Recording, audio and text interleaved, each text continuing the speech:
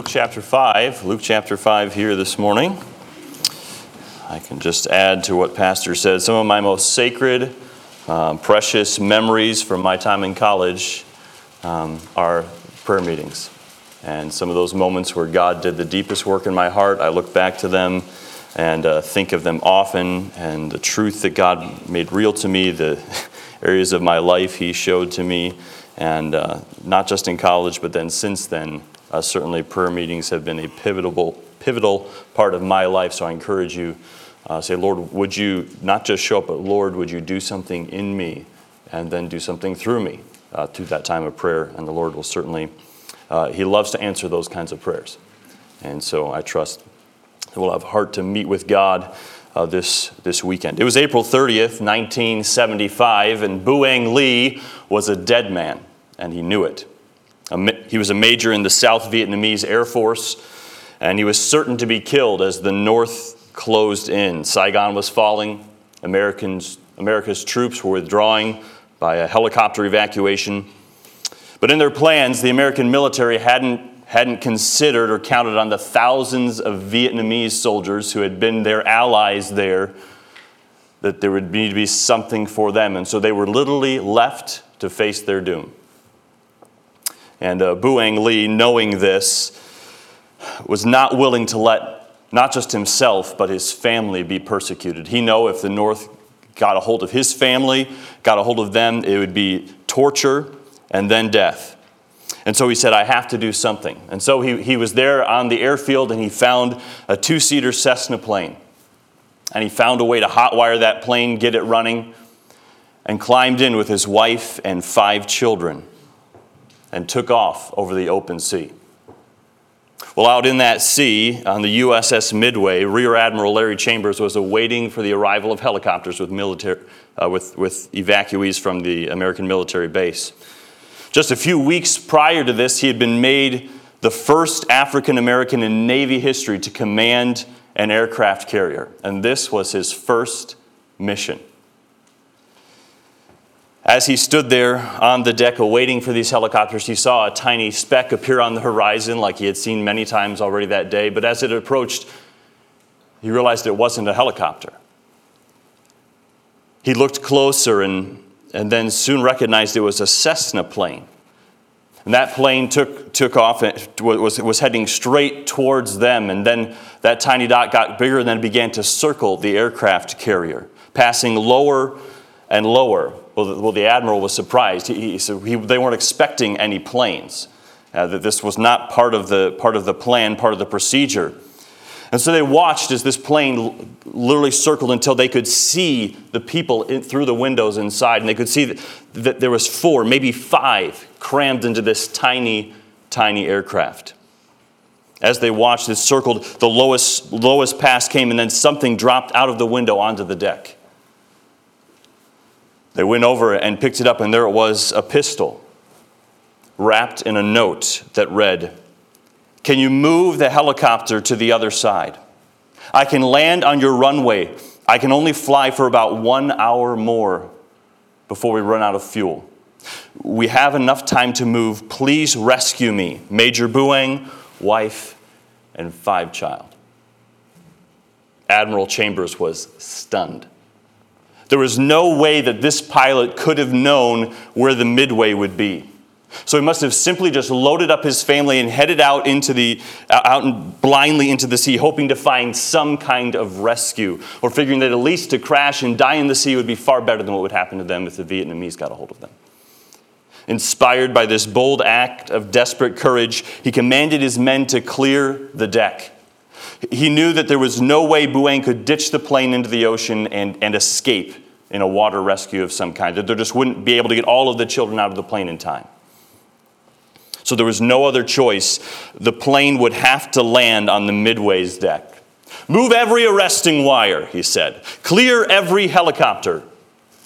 His commands rang out. The crew sprang into action, but time was running short. There was much to do in order to make this possible, and now they only had a few minutes before the plane would run out of fuel, and a few of the helicopters they just couldn't get moved in time. So Admiral Chambers gave the most controversial order of his entire career. "Push them overboard," he said. He was sure he'd be court-martialed for this. But he knew that saving this family's life was more important than his career. His crew didn't think twice about it. They obeyed. They pushed a total of 5 helicopters into the sea, clearing space for Boeing to land the plane. But the question was, would he be able to do it? The plane circled one final time, and Chambers gritted his teeth as that tiny plane lined up on that runway and approached the deck. The landing gear came down as Boeing came into his final descent. The plane hit the deck, bounced once, and came to a gentle stop. The entire crew cheered, a perfect landing. And Boeing and his family were saved that day. Wow, an extraordinary rescue on so many accounts. An amazing story, certainly. But because of a desperate cry for rescue from a father, and a commander who is willing to say, "I will rescue them no matter what the cost," that family is alive today. Let's see here in Luke chapter 5, another desperate cry, and another one willing to rescue. Luke chapter 5 and verse number 12. This is near the beginning of Jesus' ministry. He's just called his disciples. It says, "And it came to pass, when he was in a certain city, behold, a man full of leprosy, who seeing Jesus fell on his face and besought him, saying, Lord, if thou wilt, thou canst make me clean. And he put forth his hand and touched him, saying, I will. Be thou clean. And immediately the leprosy departed from him. And he charged him to tell no man, but go and show thyself to the priest, and offer for thy cleansing, according as Moses commanded, for a testimony unto them." See, here we see in this simple passage, it's such a short account, but yet so much packed into it. This simple reality that I want to remind us of, young people, this morning, and I don't know why God wants me to preach this message this morning, but He hasn't let me get away from it. Jesus always says, I will, to a desperate cry for cleansing. Jesus always says, I will, to a desperate cry for cleansing. I want you to notice first here in our text an incurable problem. An incurable problem. You see, we read here Jesus, he's traveling and he comes to a certain city, and it's almost as if it stops and says, behold. Look at this. Do you see what I see? A man full of leprosy. Leprosy. Well, this incurable problem was a defiling problem. Leprosy is an incurable, highly contagious disease. It began as small sores on the body that grew and spread and ate away at the flesh, sometimes destroying entire limbs and organs before it finally snuffed the life out. It was greatly feared, and nobody wanted to be anywhere near it. In fact, it said that any time that a person would come in close proximity to someone who was a leper, it was their responsibility, their obligation to cry out, unclean, unclean, unclean, so that people wouldn't get too close, so they would know that he was defiled. Friends, this is what sin does. It defiles. Anger defiles. Moral impurity defiles. A critical spirit defiles. Rebellion defiles. Lust defiles. Theft defiles. Unbelief defiles. Secrecy, lying defiles.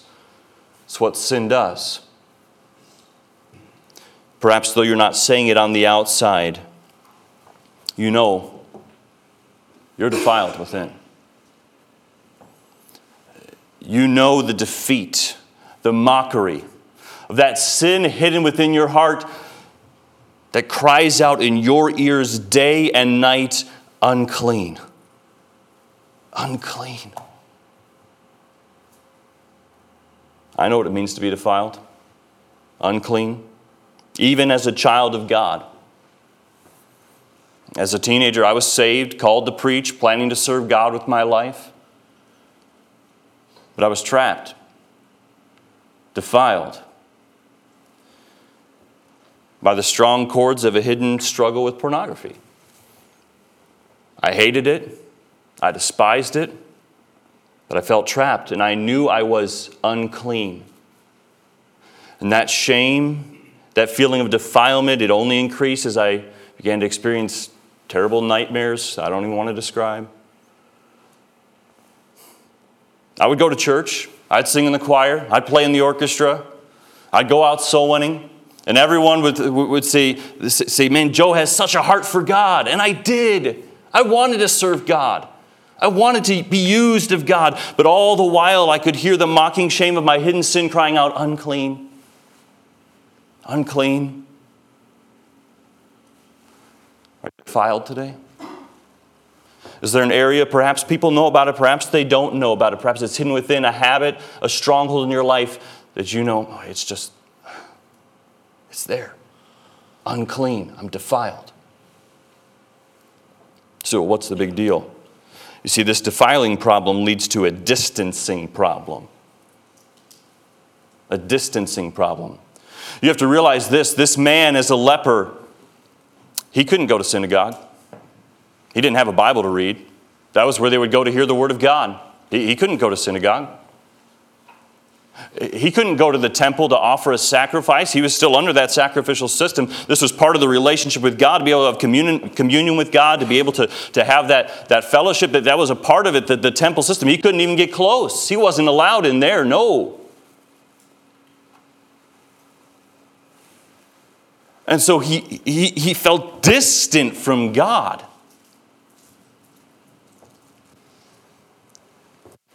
Child of God, you can be saved, you can know you're on your way to heaven, but feel like God is a million miles away, like He's distant. And praise God, He's not far off, but we can sure feel like He is. Because Isaiah 59 says, your iniquities have separated between you and your God, and your sins have hid His face from you. A distancing problem, a distance from God, but not just that, distanced in other relationships as well. From those that he loved. This man couldn't live with his family, his wife, his children. No, he had to live alone outside the city. He couldn't spend time with them. If they came to see him, even if that love was there, he came to see him, they couldn't get close. There was no warm embrace. There was always had to be, stay back. Don't get too close. And you know, young people, when we have sin hidden in our life, we've got to keep people back. We can't let somebody get too close. When we're not willing, when we've got this thing we're harboring, we're holding on to, and we say, I don't want anybody to know, we're holding people off. Because what if they find out what's really going on inside? What if they find out how bitter I really am?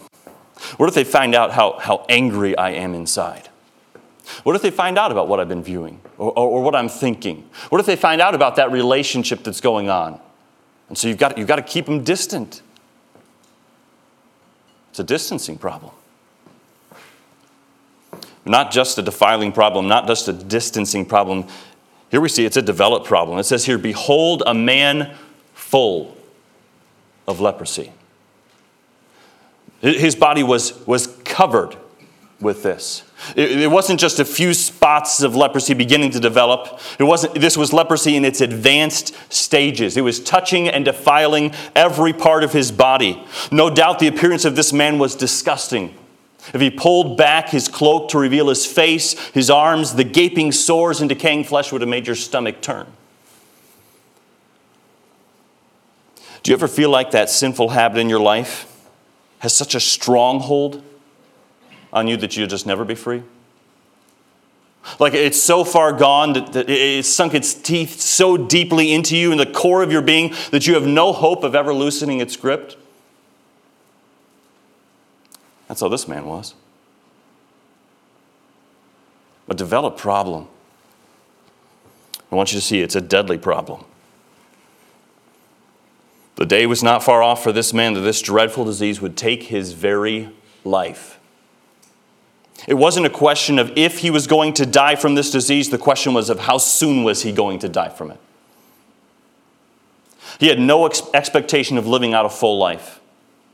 Death was staring him in the face, and he knew it. And we certainly understand that about sin when we talk about the gospel to the saint, right? We understand physical death is the result of sin, and the Bible speaks of eternal death in hell. We understand that. But do you realize that as a child of God, you can experience death too? A deadening of your relationship with God, a distancing from the lover of your soul. Well, it's not that God isn't there. It's not that you're not saved. But there is no real life to your relationship with Him. Well, this was an incurable problem. This was a big issue this man was facing. But I want you to notice now his desperate cry. A desperate cry. Behold, a man full of leprosy, who, seeing Jesus, fell on his face and besought him, saying, Lord, if thou wilt, thou canst make me clean. Notice this was a cry of humility. He fell on his face. He used this term, Lord, Master, I'm putting myself in submission to you. A cry of humility. You see, this man knew that Jesus was his last chance. He knew that he couldn't cure himself. No matter how hard he tried to clean up his hygiene or soothe the sores through medicines or ointment, there was nothing he could do to change the fact that he was already a leper. And so when he heard that Jesus was coming through, he didn't hold anything back. He didn't hold on to his self-sufficiency. He was willing to say, Jesus, you're in control here. I can't do anything to cleanse myself. If there's cleansing to be done, you are going to have to do all of it.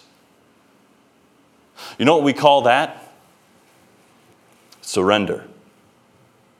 Absolute, complete, total surrender. No more striving. No more fighting.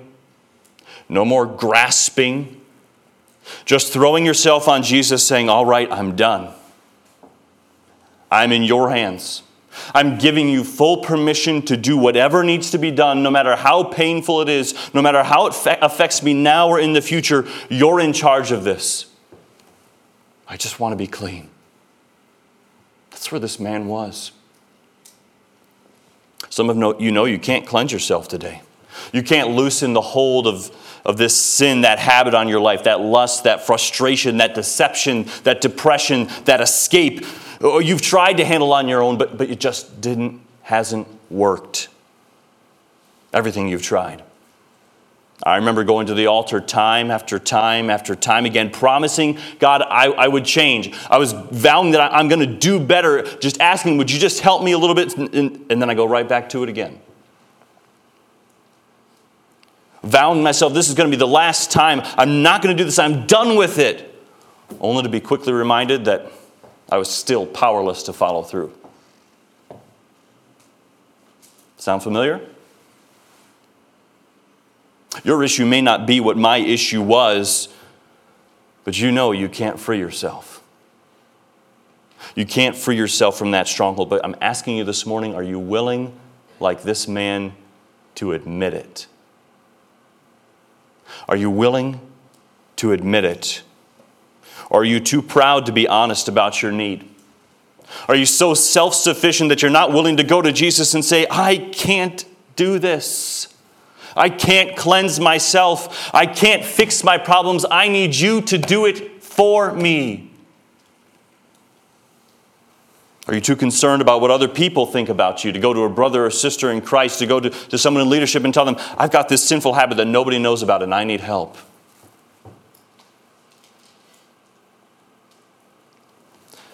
Are you so untrusting of Jesus that you aren't willing to put your freedom into His hands because you're afraid of what that might mean? So you ask for his help, but you stop short of full surrender because you're not willing to trust him with your failure. I know that's where I was for a long time. But I'll never forget that night at a revival meeting at not even my own church. I had gone to another church, and for a revival meeting, Dr. Jim was preaching. When I came to grips with this fact that I couldn't do this, I couldn't free myself. It was going to have to be all Jesus. Full surrender. So I went to the altar again that night. I did. But it was different this time. There was no promise to change. There was no vow to do better. I just got honest. Humble before God. I can't do this. I'm putting it in your hands. You're going to have to do it all. You are in charge of my freedom. Is that where you are today? And this leads right into the next aspect of this cry. We see it was a cry of humility, but it was also a cry of desperation. You see, it says here, who seeing Jesus fell on his face and besought him. That word literally means he begged him. He pled with him. You see, we don't know how long this man had been living in this state, but we do know this. He wasn't content to keep on living that way anymore. He was desperate. He said, I can't go on this way any longer. It doesn't matter what it takes. Something has to change. Friend, how much longer are you going to continue on as you are? Defiled, distant, dying from the inside out.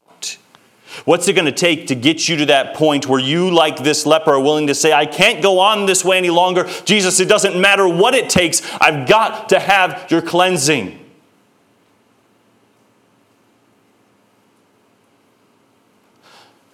It's been said that you'll never know that Jesus is all you need until Jesus is all you have. Are you there yet?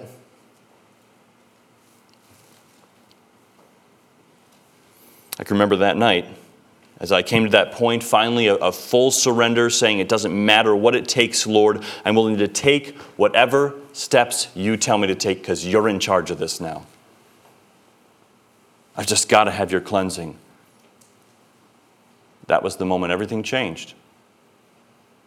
That was the moment that set me on a new trajectory to freedom and victory. You see, it was a cry of humility, a cry of desperation, but it was also a cry of faith. Do you notice that here? He besought him, saying, Lord, if thou wilt, thou canst make me clean. You can make me clean. Though this man certainly wouldn't have known everything about who Jesus was, he clearly had somehow heard enough about Jesus for him to believe that Jesus was fully capable of healing him of his disease. I don't know that anybody else had been healed of leprosy prior to this, but for some reason this man said, Jesus, you can do this. I know you can. Though he maybe didn't know everything about the character of Jesus, he did know this, that Jesus could do what no one else could do.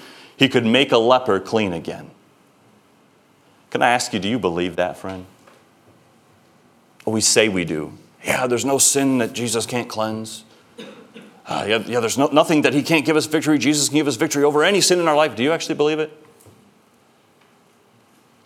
Or have you bought the lie of the devil that there's no way that area in your life that you could ever really get clean there? That you could ever really get free there, that could change. A cry of faith. Boy, he believed, Jesus, you can do this. I know you can. But it's interesting to me that he prefaces that cry of faith with a statement that really makes, there was faith, there was a confidence, yes, you can do this, but there was also a cry of uncertainty.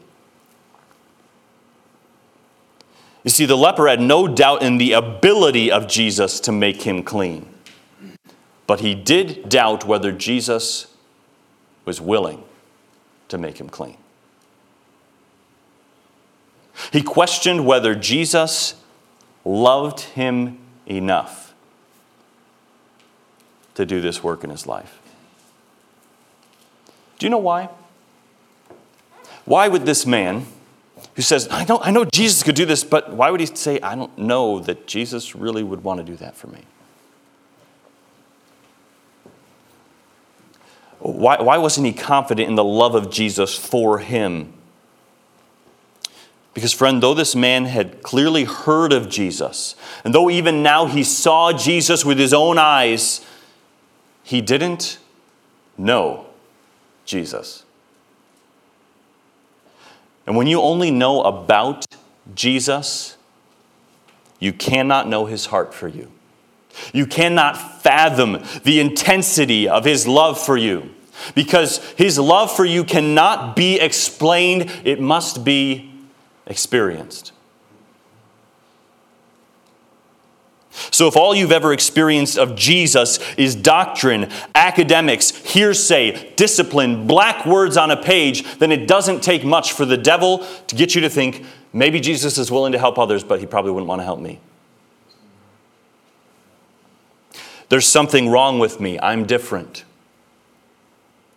If Jesus really knows everything about me, then there's a high likelihood that he probably doesn't want to have anything to do with me. Well, maybe he was willing to save me. That was very gracious of him. But now, no. I've still got these problems.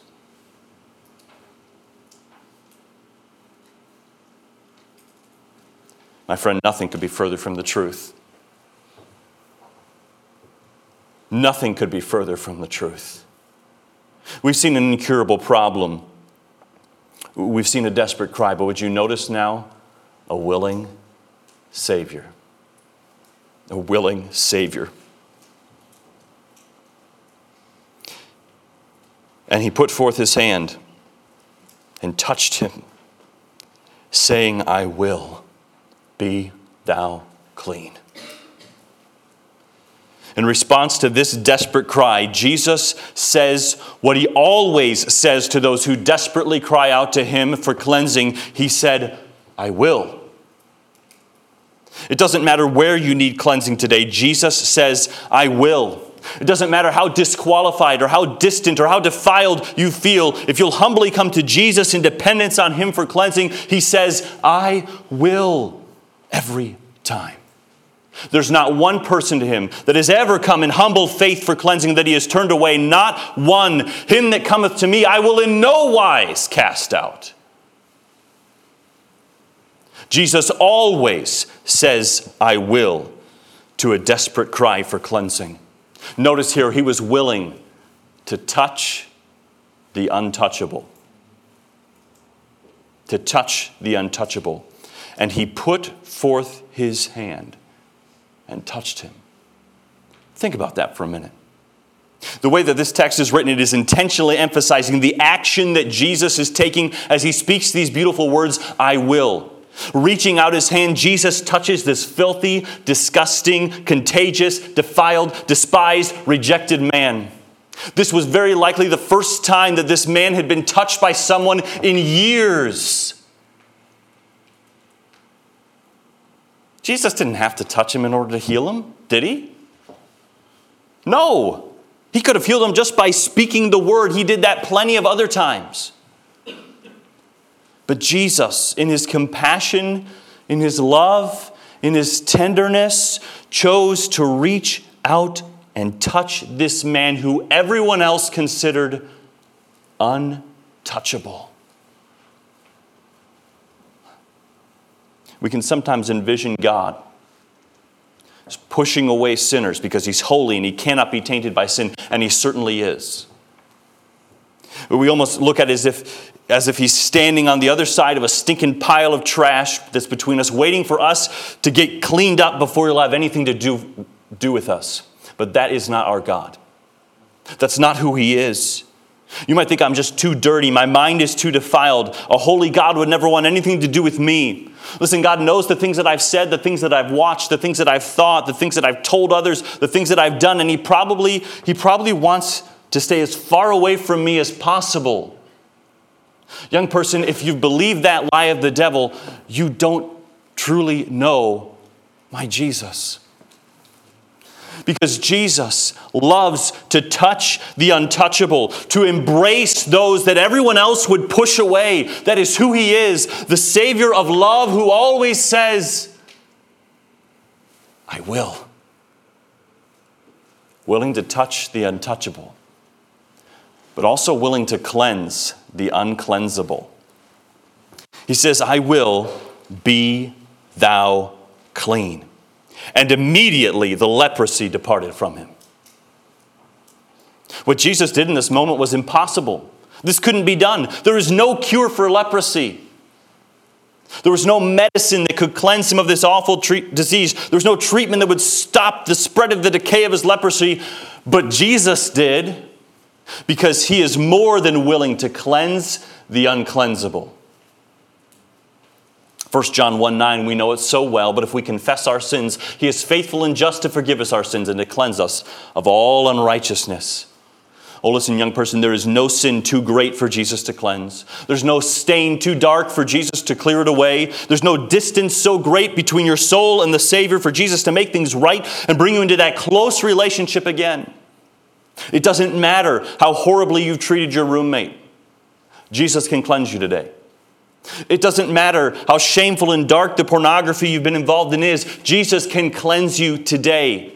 It doesn't matter that you've treated your parents or your siblings like trash. Jesus can cleanse you today. It doesn't matter that you've filled your heart and mind with lyrics or images or music that's defiled you. Jesus can cleanse you today. It doesn't matter that you've clung to your bitterness and anger for so long as you can remember. Jesus can cleanse you today.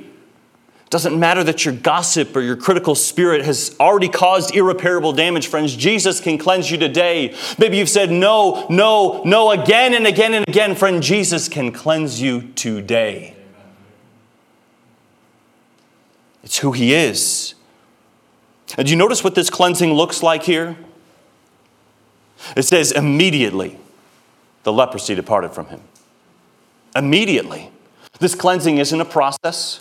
It's not something you have to go through some long work of penance in order to be made clean. You don't have to prove yourself for 21 days before you're made clean. You don't have to go through a class to be made clean. This cleansing is a work, a miracle that Jesus does in an instant in your life. And he can do it for you today. Made clean. And it says here that the leprosy departed from him. That word literally means to go out of existence.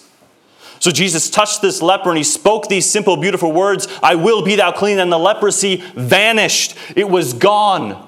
The gaping sores that had covered his body, gone. The stinking decay of the flesh that clung to his members, gone. The suffocating stench of death, gone. When you come to Jesus in humble dependence, acknowledging your need, crying out for cleansing, he doesn't just take away some of your sin. He doesn't just make things a little bit better. He cleanses you completely, young person. Completely. Because my Jesus loves to cleanse the uncleansable, to take that which is defiled and filthy and make it something that is beautiful and pure and holy. That's who he is. The Savior of love who always says, I will. Well, friends, Jesus is willing to touch the untouchable, to cleanse the uncleansable. But I think it is significant that Jesus doesn't stop there. It's instructive for us. There's more that he wants to do in your life than simply getting you clean. He wants you to be restored. He wants you to be free.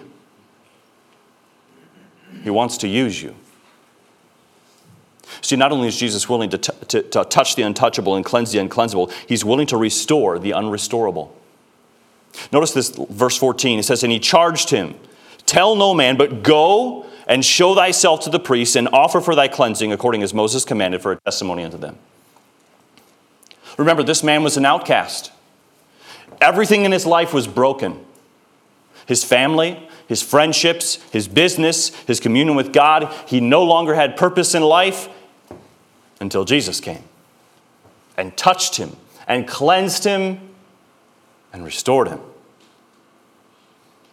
Jesus sent him to walk through this process that Moses had laid out for someone who is considered unclean to be readmitted into normal society. Why? Because Jesus wanted to restore the unrestorable. He wants to restore those relationships that have been broken with God, with your siblings, with your parents, with your roommate. He wants to restore your vision, to give you a hunger and an expectation once again for what God could do through your life. He wants to restore your purpose, to get you back on track, to do what He made you to do.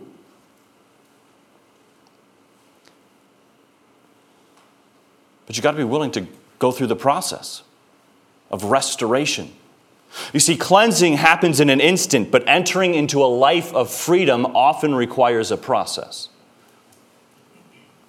See, the leper wasn't a leper anymore. So he didn't have to go on living like a leper anymore. Everything was different now. He had been touched. He'd been cleansed. But if he was going to be able to go on from that day and live in freedom as a man who had been made clean, there was a process he needed to embrace. Jesus had done something miraculous in his life, but unless he took some practical biblical steps, he would still live like a leper. Because he couldn't be let back in until he went through this process. Now, it's not exactly the same when we're dealing with sin in our life, but I think it's instructive that Jesus sent him to walk through a process. And listen, we get clean. Jesus makes us clean, but if we want to be restored, we've got to, all right, Lord, what's the process to get restored? But there's a difference, I think, from this story. What I see, and I think this is, we could support this from other passages of Scripture.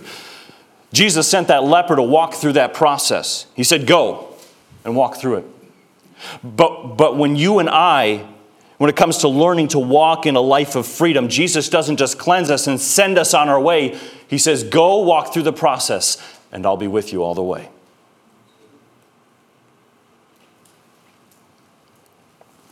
Notice the process here. This is just interesting to me. He says, go. This is not the end. There are more steps that need to be taken. Action steps. Jesus did all the cleansing in that moment, but now he said, now there's some action steps that you need to take. Start moving your feet. You've got to move. It's still in that full surrender, Jesus, you're in charge of my freedom. But now there's steps to take. He said, show thyself to the priest. There are people that need to know. Listen, Jesus can cleanse you in an instant today, but is there anybody who needs to know? Is there somebody who needs to know? Parent? A dean? Pastor? I can remember for me, that day when I finally had that conversation with my parents about my hidden sin, there was an absolute key in helping me not get clean. Jesus cleansed me, but it was a key in helping me to learn to live free. The life that God intended for me. And then it says here, and offer for thy cleansing according as Moses commanded, for a testimony unto them. There are inconvenient sometimes, costly sometimes, steps that need to be taken to demonstrate the change that has happened, to renew your relationship with God, to heal your relationship with others, to guard yourself from going back to the bondage. Costly steps. This guy had been a leper. He had no income. Where's he going to get a sacrifice from? It may have cost him everything. But it was worth it to him because he said, I want to live as a free man. I want to be restored. And sometimes we can look at the things and say, well, we need to have these safeguards and we need to have these boundaries. We need to, be open and we need to be willing for whatever it is when we're getting right. We say, boy, that is a lot to ask. Do I really have to do all that? No, you don't have to do all that. You don't. You don't have to do anything. But do you want to be free? Do you want to keep on living like you are? Like someone in bondage? Want to keep living like a leper? If you don't, you've got to embrace the process. See, my Jesus loves to restore the unrestorable, to use the unusable, to take that which had once been cast aside as hopeless and worthless and use them to do great things for Him. That is who He is, the Savior of love who always says, I will. Young people, listen, Jesus always says, I will, to the desperate cry for cleansing. So I'm asking you here this morning, maybe you have a heart for God. Maybe you want to serve Him. You look good in so many ways, but you can hear the mocking cries in your soul, unclean. You know the anger, the bitterness, the lust, the music, the rebellion, the viewing, the laziness, the critical spirit, the defilement that is choking the very life out of your heart for God, and you can't seem to shake it. I'm here just to tell you this morning, young person, you do not have to stay there, because Jesus always says, I will, to a desperate cry for cleansing.